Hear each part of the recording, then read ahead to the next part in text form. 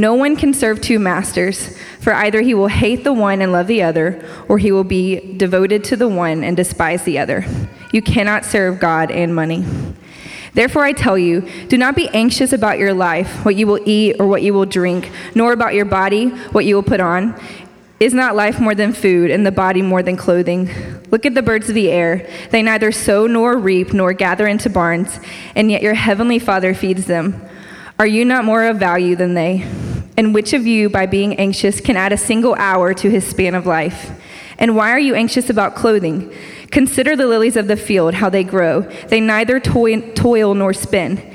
Yet I tell you, even Solomon in all his glory was not arrayed like one of these. But if God so clothes the grass of the field, which today is alive and tomorrow is thrown into the oven, will he not much more clothe you, O ye of little faith? Therefore do not be anxious, saying, what shall we eat, or what shall we drink, or what shall we wear? For the Gentiles seek after all these things, and your heavenly Father knows that you need them all. But seek first the kingdom of God and his righteousness, and all these things will be added to you.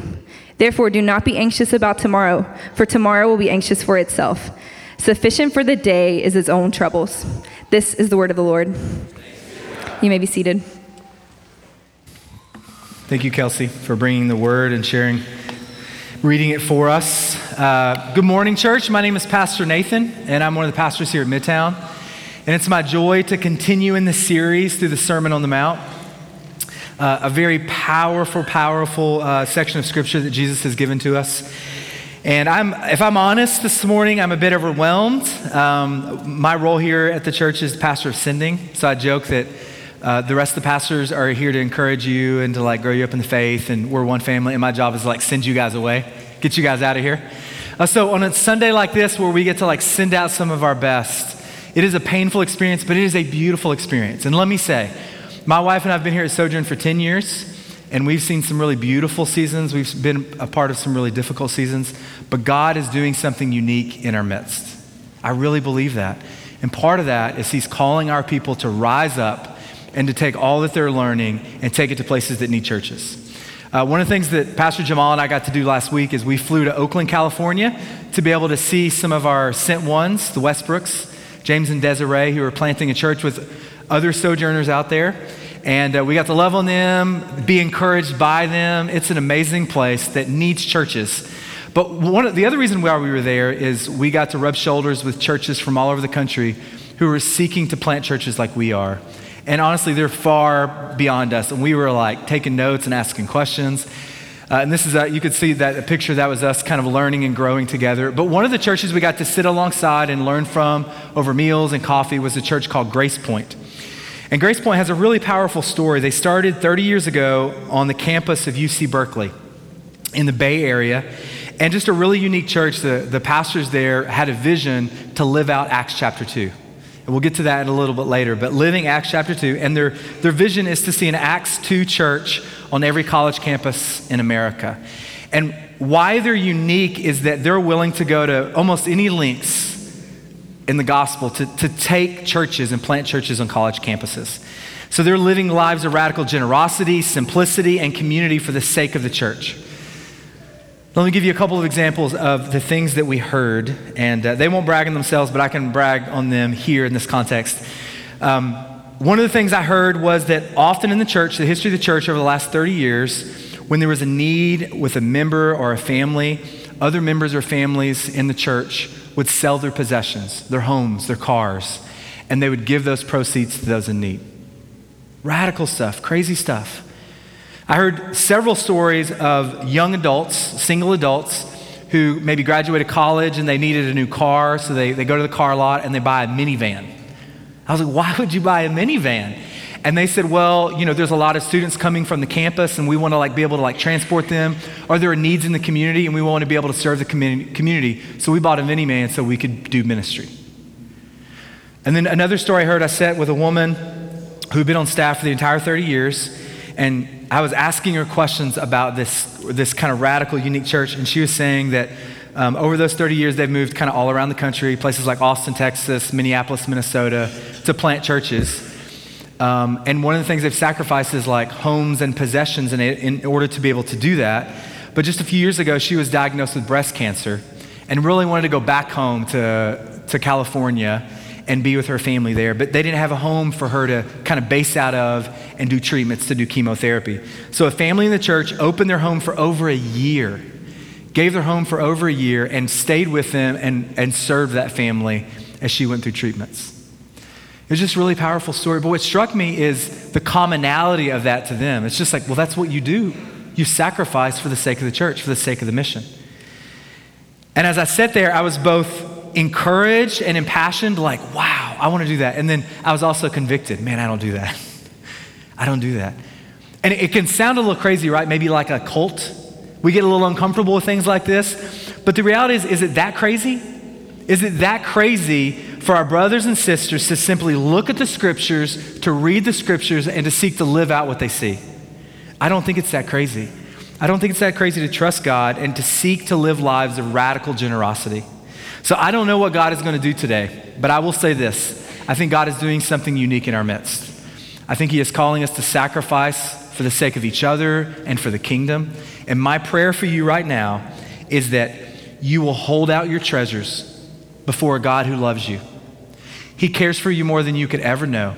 And you be willing to give those treasured over to Jesus. You give your time and your possessions and your money, and you tell Jesus, whatever you want, Lord, they're yours. For the sake of your glory and for the sake of the kingdom of God, may you use them. So that's my prayer for you. Let's pray together. Spirit of God, who is able to rip the treasures from our heart, who is able to draw us into a more beautiful picture of the kingdom of God, one of sacrifice and significance and generosity. Spirit, I pray that you meet us in this moment, that you change us, that you mold us, that you shape us into the image of your Son. Lord, may we reflect the things that you value, the things that you love, the things that you are passionate about. Lord, may we reflect your life. May we give our lives away for the sake of others and for the sake of the kingdom. It's in your name I pray. Amen. So as you might have picked up on, this is going to be a difficult sermon for all of us to hear, because what Jesus is talking about in this passion is he's talking about money and possessions and how we relate to our money and possessions. And as I was meditating on this passage and I was thinking about what God wants to do, myself and my family to do, and what he's calling our church to do, I started thinking about the Carls and the church that we're sending out, the sacrifice that we're making. And as I was reading this passage, I was reminded that Citizens is not just the name of a church that we're sending, that Citizens is an identity that you and I carry. That we are all citizens of a new kingdom, a better kingdom. And as I was thinking about that, these two questions popped in my mind. And I want to give those to you to set the stage of our message today. The question is, what does it mean to be a citizen of the kingdom of God? How does it change the way we live and relate to this world? Because here's the deal, guys. If we live in a kingdom and we have a king and we're called to be citizens of that kingdom, it should radically transform the way we engage with this world. We should be different. We should reflect the things that Jesus is passionate about. And that's the question that Jesus is answering in the Sermon on the Mount. He is showing us how to live in the new kingdom. In fact, chapter 6, we'll see, is all about how we live in the kingdom. Pastor Jamal did a great job last week, and he showed us that kingdom citizens practice their holiness in private so that God can see, not in public so that we can boast. It doesn't mean we don't do things in public. It doesn't mean that we pass over those private things. It means we root our life in Jesus and our deep relationship with him, and that we're doing things in public not to be seen. That's not the purpose. In fact, chapter 6 gives us at least 6 different ways that we live out our righteousness before God as citizens of the kingdom. And what I want to do this morning is Pastor Jamal took the first 4 last week. You can go back and listen to that sermon. And then I'm going to hit on the last 2. So Jesus' first big teaching of this passage starts in verse 19. And this is what he says. As kingdom citizens, we're called to invest our treasure in the kingdom, not in earthly things. Now, money and possessions are an uncomfortable topic. Maybe it doesn't make you uncomfortable, but it makes me uncomfortable a little bit. I'm from a culture, kind of the rural South, from a small town in the South, and I was taught that you don't talk about 3 things. You don't talk about politics, you don't talk about religion, and you don't talk about money. So my whole life, we just never talked about those things. I was never around those things. So when Jamal's like, hey, I want you to teach out of this passage, it's like, okay, Lord Jesus, I can do this. Because I knew a couple things, that talking about money's hard, but I knew that dealing with my own heart and money is also difficult. But here's the deal. Jesus cares about this topic. He talks a lot about money. He talks a lot about possessions. In fact, he talks more about money and possessions than any other social issue. More than work, more than politics, more than marriage, more than status, and more than power.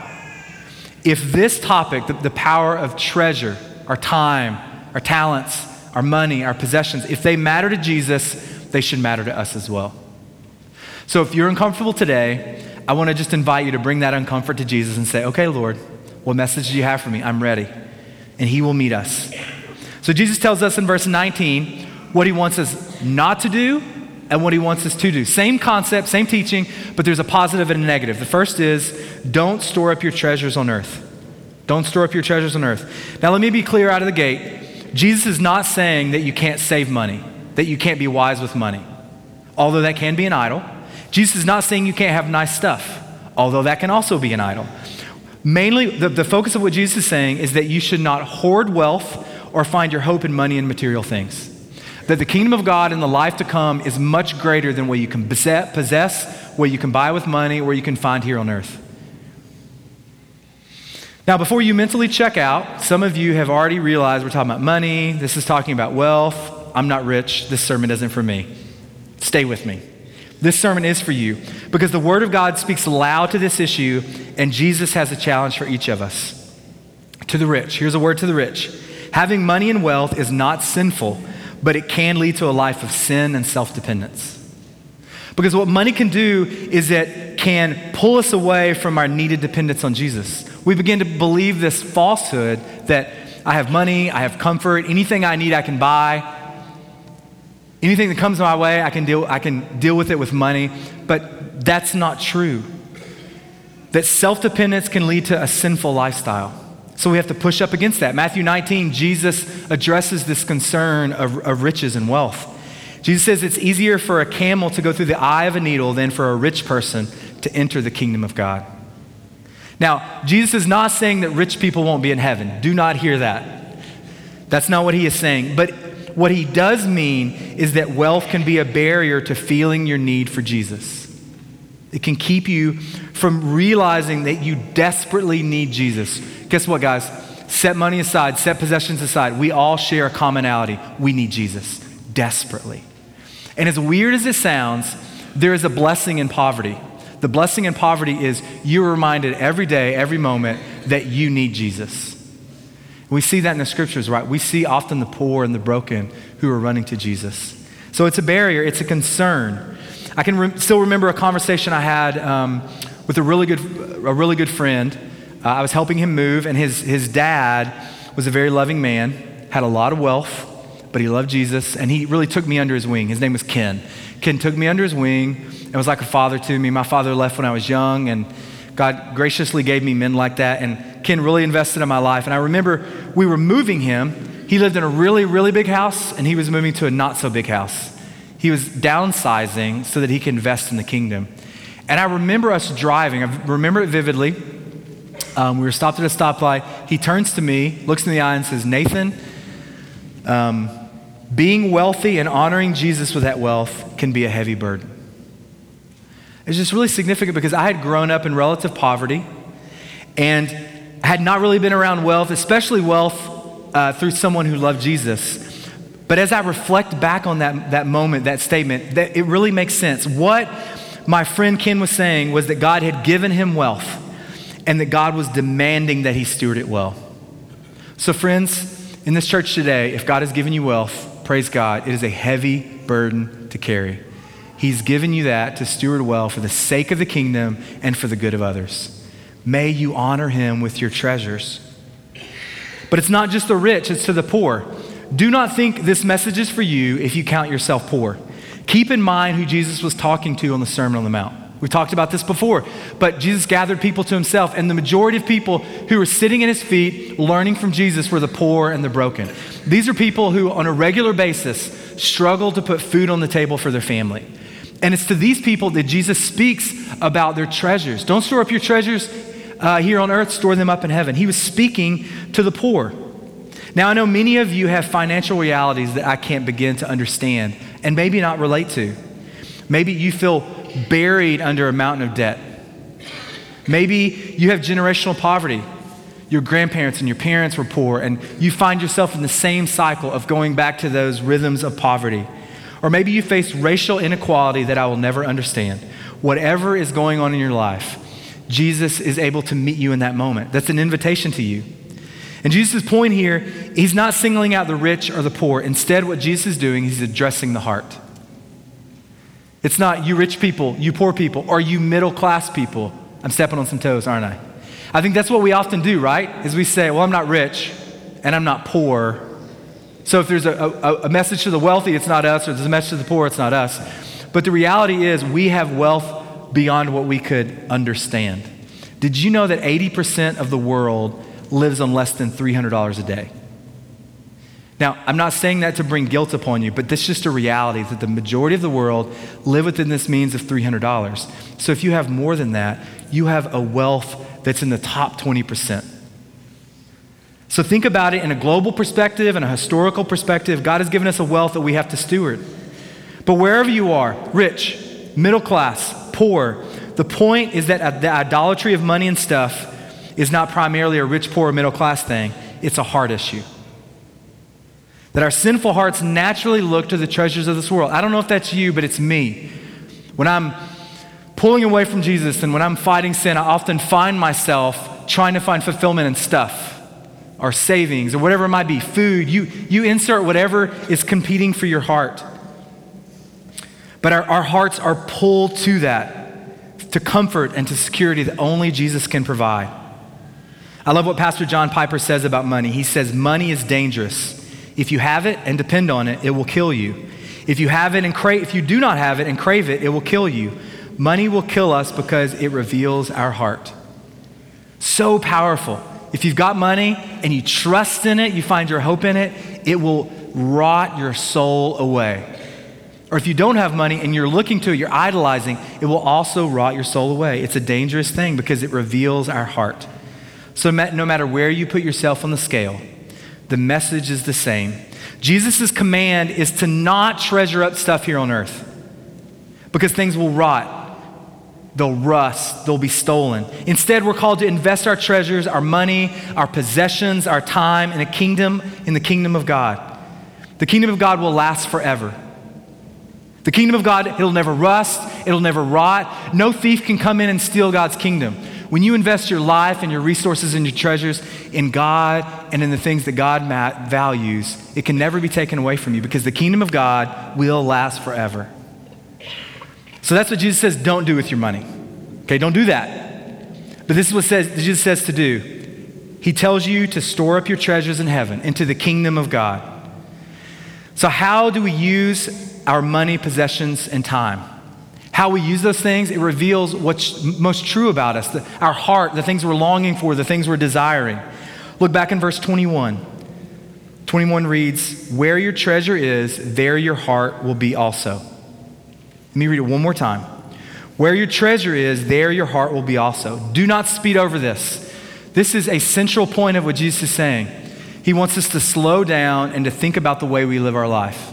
So we're going to take a mid-sermon pause, and I want us to do some self-reflection. How do your habits around money, stuff, and time reflect your heart? What do they say about what you truly desire? And I want to look in three areas. We're going to look at your money, your possessions, and your time. We're about to get real. So when you talk about money, what are your spending habits? The money God has given you, do you find fulfillment and joy by going on a shopping spree? Maybe it's Amazon, maybe you go to the store, you run to Target, and you buy some stuff and it fills that void in your heart. Only later that day or later that week or later that month, that hole reappeals and you try to fill it with stuff, food, whatever it might be. And you use your money as a means of coping. Or what about your savings habits? Do you not save at all and you don't value investing and preparing yourself? Or maybe you oversave. And let me say, I think there's such a thing as oversaving. If you remember Luke chapter 12, Jesus gives this analogy of a rich man who has a whole barn full of things. He stores all this grain and wheat, and then it's so big he wants to tear it down and build a bigger one. And Jesus says, you fool, this very night your life will be taken from you. And that's what it is to oversave and to over-prepare and to pull in our wealth. Maybe you idolize investments or retirement or your finances. What are your savings habits? They reveal your heart. What about your giving habits? Do you faithfully give to the local church? Guys, here's the deal. Giving faithfully to your local church is a basic point of discipleship that Christians are supposed to give. We're supposed to give sacrificially. We give to the church. We give to those around us in need. We give to see the kingdom of God expand, both domestically and overseas. And are you regularly sacrificing for others and for the mission of God? So that's money. What about possessions? Do you simply see your possessions as something that you can pull in close and that you can use for yourself? Or do you see your possessions as something that you can give to God and you can serve others with? Do you faithfully use your possessions to serve the church? Do you regularly sacrifice and give what you have to others? Thirdly is time. How do you use your time? Do you find yourself constantly saying no when people are asking things from you because it's inconvenient or because it doesn't fit your schedule? If that's you, then you need to reevaluate how you're using your time. I think those are some key areas to think about the kingdom of God and your treasures. Now, my point here is not to bury you under a mountain of guilt. I realize I'm feeling some guilt myself, some conviction. But my point is I want you to slow down and to reflect on how you use your treasures. Ask yourself, as I think about all those questions that I just gave you, are all of your answers self-centered? Time, stuff, money. Is it about you and your family, or is it about others and about the kingdom of God? We have to turn around, do a 180 of how we view the things that God has given us. Because God has called us and all of us in this room to live radical lives of generosity, to give our very lives away. Let me put it another way. Think about stewardship versus ownership. When it comes to money, we are stewards and not owners. So ownership says that all I have, my money, my possessions, and my time belong to me. I'm the Lord over all that I have, and I can do with my money whatever I want. It's my rights. I have rights over my possessions. But stewardship says that these things do not belong to me. All that I have belongs to another. I am simply the caretaker of the things I've been given. When I make decisions, I primarily think about how I can honor God and serve others, and then I think about my own needs. So even as you think about your paycheck, okay, you think about the money that you earn, when you primarily think about that money, is it, I'm going to take care of my needs and my family and all these things, and then I'm going to give to others and to the church? Or is it a first fruits principle? I'm going to give the things God has called me to do, and then God will provide for me for what's left over. That second thing is a stewardship principle. We are stewarding something God has given us. The difference between my rights as an owner and my responsibility to steward as a good steward. I want to give you 3 quick examples. If you will look at Acts chapter 2, it's going to be on the screen behind me. This is a partial description of the early church, how the early church lived out their righteousness. Verse 44, and all the believers met together in one place and shared everything they had. They sold their property and possessions and shared the money with those in need. They worshiped together at the temple each day, met in homes for the Lord's Supper, and shared their meals with great joy and generosity. This is the first and most robust description we have of the early church. And the biggest section of this is about giving themselves away. Oftentimes we come to Acts chapter 2, it's about, well, they sat into the Lord's teaching, they broke bread together, but right here in the middle, it says they shared all that they have to eliminate poverty in their church, and they did so with great joy and generosity.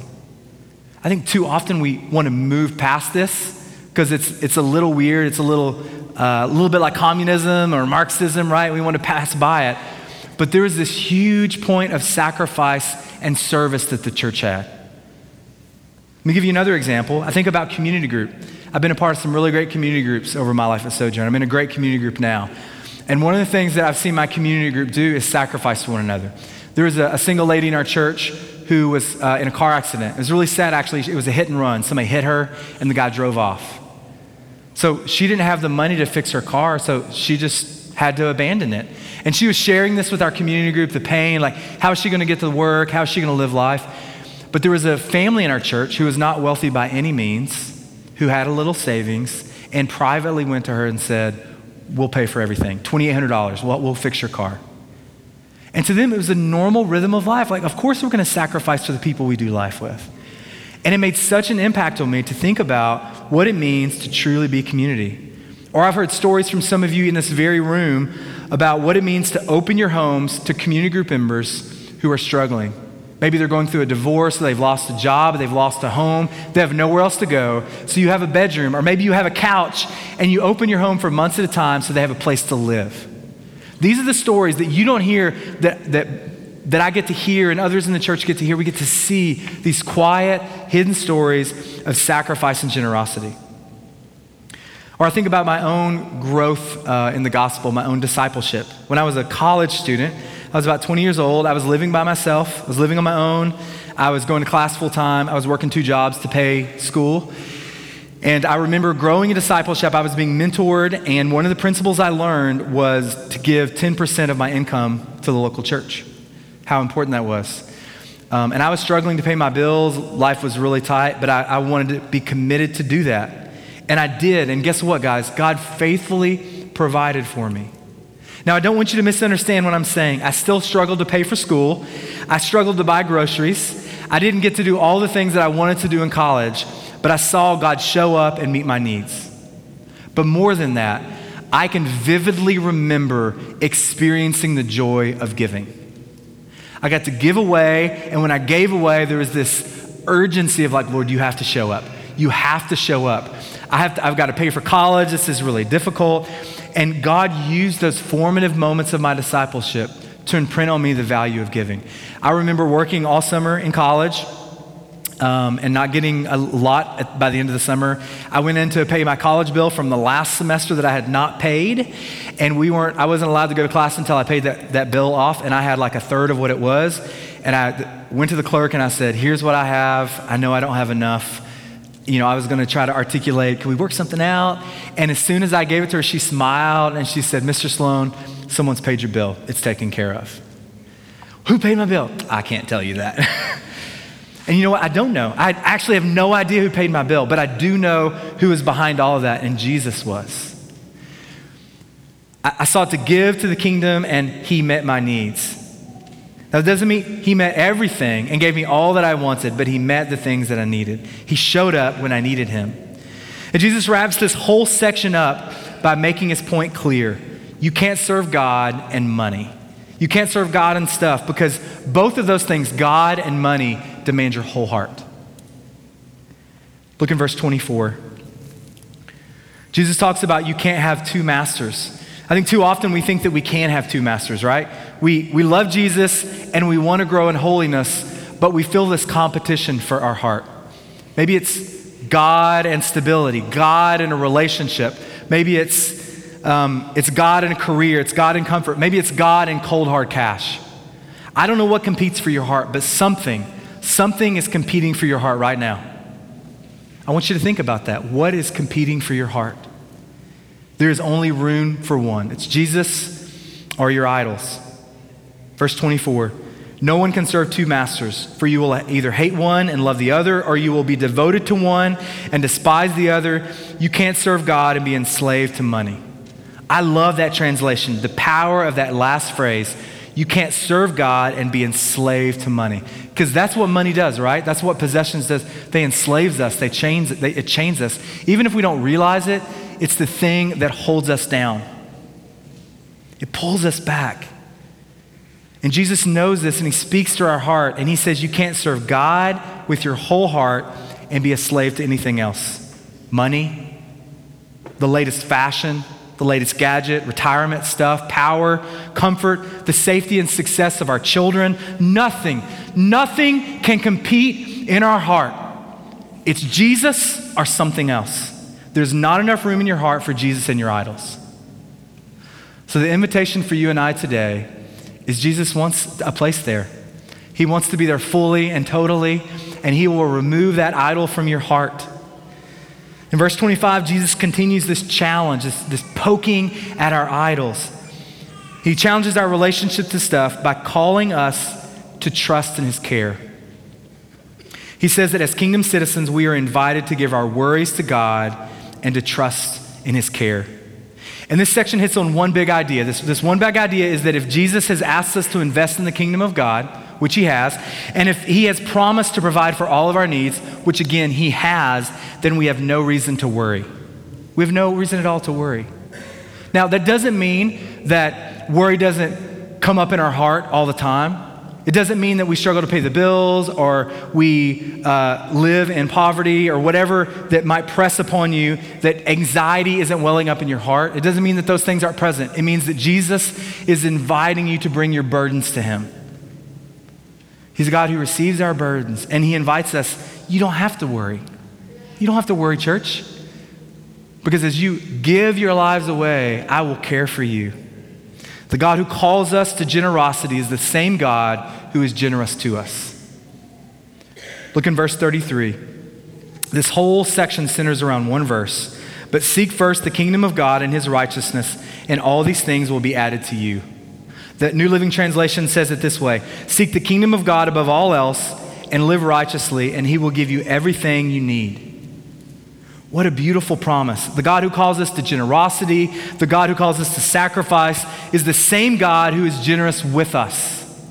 He is gracious with us. He deeply cares for you. Listen, I know the difficulty of seeking to love God and to support your family and to be a part of the things that God values, and the stress and the pressure of that. Maybe you feel isolated, maybe you feel alone. Maybe you feel cast aside, maybe God feels distant, but the truth is that God loves you and he cares for you in your need. He cares for you deeply. And he invites you to say, you don't have to worry. There's no reason to worry. In fact, Jesus gives us two beautiful pictures of his provision for us. Look in verse 26. Look at the birds of the air. They neither sow nor reap nor gather into barns, and yet your heavenly Father feeds them. Are you not more valuable than they? So Jesus knows our distracted hearts. Maybe he's teaching the Sermon on the Mount, and he looks around, and he's talking about wealth and giving stuff away and radical generosity, and everyone's like, I don't even know what to do with that. And he's like, okay, everybody look up. Look at the birds of the air. Do I not care for them? Do I not love them? Do I not provide for them? And then he says in verse 28, consider the lilies of the field, how they grow, they neither toil nor spin. Yet I tell you, even Solomon in all his glory was not arrayed like one of these. But if God so clothes the grass of the field, which today is alive and tomorrow is thrown into the oven, will he not much more clothe you, O you of little faith? So he tells his followers, look to the sky. If I can provide for the birds, don't I love you more than I do the birds? Look down and look at the lilies of the field. Look at the flowers. I can clothe them greater than Solomon. Can I clothe you more than that? And that's the beauty of Jesus' pastoral heart for us. He calls us to great sacrifice, but he gives us his generous spirit, his generous heart. And he asked that question, do I not love you more than these? And church, he does. He does. He loves us more than the lilies of the field and the birds of the air. He loves us more than we can ever imagine or understand. We will spend all of eternity experiencing the love and care and pursuit of Jesus. And that's what it means to store up your treasures in heaven. When you give your stuff, when you give your money, when you give your life away, what you get back is Jesus and his love and his care and his pursuit. And because of this, we have no reason to worry. You can give your worry and anxiety to God because he is the creator and sustainer of all things, and he is willing to meet us in our need. Let's be reminded of Jesus' promise again in verse 32. So don't worry about these things, saying, what will we eat? What will we drink? What will we wear? These things dominate the thoughts of unbelievers, but your heavenly Father already knows all your needs. Seek the kingdom of God above all else and live righteously, and he will give you everything you need. God's promised his love and his care as you step in and you sacrifice for the kingdom. As you give your stuff away, you give your life away, you seek to sacrifice so that others could know him and experience in him. His response to you is he will give you himself and he will provide for your needs. Now, this does not mean that Jesus is going to give you everything you want. the flashy car, the fancy shoes, the fancy houses. That's the prosperity gospel, and that's wicked. That's not what Jesus is doing here. What Jesus is saying is, I know your needs. I know your heart, and I will provide for you. So let me ask you a question that I asked you at the beginning of the sermon. I want to close with this. How does being a citizen of God's kingdom change the way you live and relate to the world? Because if these things are true, if God loves us and he calls us to sacrifice for the mission and for the sake of the kingdom of God, and in return he will provide for us, that should change the way we live. That should change the way our church functions and how we budget and how we relate to our neighbors. It should change everything. If we are citizens of the King, everything is different. But how is it different for you? What does it look like? Because the reality is, if you want the world, if you want the money, you want the stuff, it's yours for the taking. Go get it. But it will rot, it will fall apart, and it will disappear, and you will be left empty-handed. But if you want the kingdom is yours. It's yours for the taking. Jesus offers it to you. It's all yours. So my question for you, church, is where's your treasure? Where's your treasure? Where your treasure is says a lot about you. It says a lot about us. Friends, let us move to a life of generosity, a life of giving ourselves away, a life of investing our treasure in the kingdom that's coming. There's no greater thing to end our life and to say we gave it for the sake of the King. So I want us to reflect on that question this week. Specifically, we're going to sing a song in just a moment that is very powerful, that calls us to lay it all down. And as you come and take communion, I want you to meditate on where your treasure is and to ask Jesus, Lord, help me give it away. And this is the question I want to ask you. This is your action. What would it look like for you to invest your money, your possessions, and your time into the kingdom of God? What can you give up, give away, or better use to honor God and love others? And this is a real question. I want us to give something up, give it away, or honor God with stewarding our resources. What is it for you? And Jesus, every week, he reminds us of the great sacrifice and generosity he gave to us in communion. Just like he gave the birds of the air and the lilies of the field, he gave us a tangible, real sacrifice. I'm holding this. It's physical. It's real. When you come up and you break the bread, as Jesus said, in order to honor his body, remember what he's done. When you come up and do that, it's a physical reminder. You're touching this and you're remembering Jesus' body was broken for us. He poured out all he had for us and for the kingdom. In the same way, he took a cup and he said, this is my blood shed for you. As often as you come and you break the bread and you dip it in the wine or juice, you are experiencing, you are remembering his sacrifice. So today, if you are a Christian, I want you to come forward, break off a piece of the bread, dip it in the wine or juice, and to ask yourself, where is my treasure? Jesus, you gave us your treasure. You gave us your very life. Help me to experience and to respond to that. If you're not a Christian, I want you to grab the person beside you and say, tell me about Jesus. How can I experience the man who would call us to give away everything and he meets us in that need? And everyone in this room who's a believer in Jesus can tell you how to come to Jesus because we ourselves have experienced the love of Jesus as well. Grab a pastor and we're happy to help and talk to you. Let's pray together. Jesus, your love is extravagant. It's more than we can ever ask or imagine. Lord, we are overwhelmed that you don't just call us to sacrifice, you don't just call us to generosity, but you gave the most generous thing you ever could, which is yourself.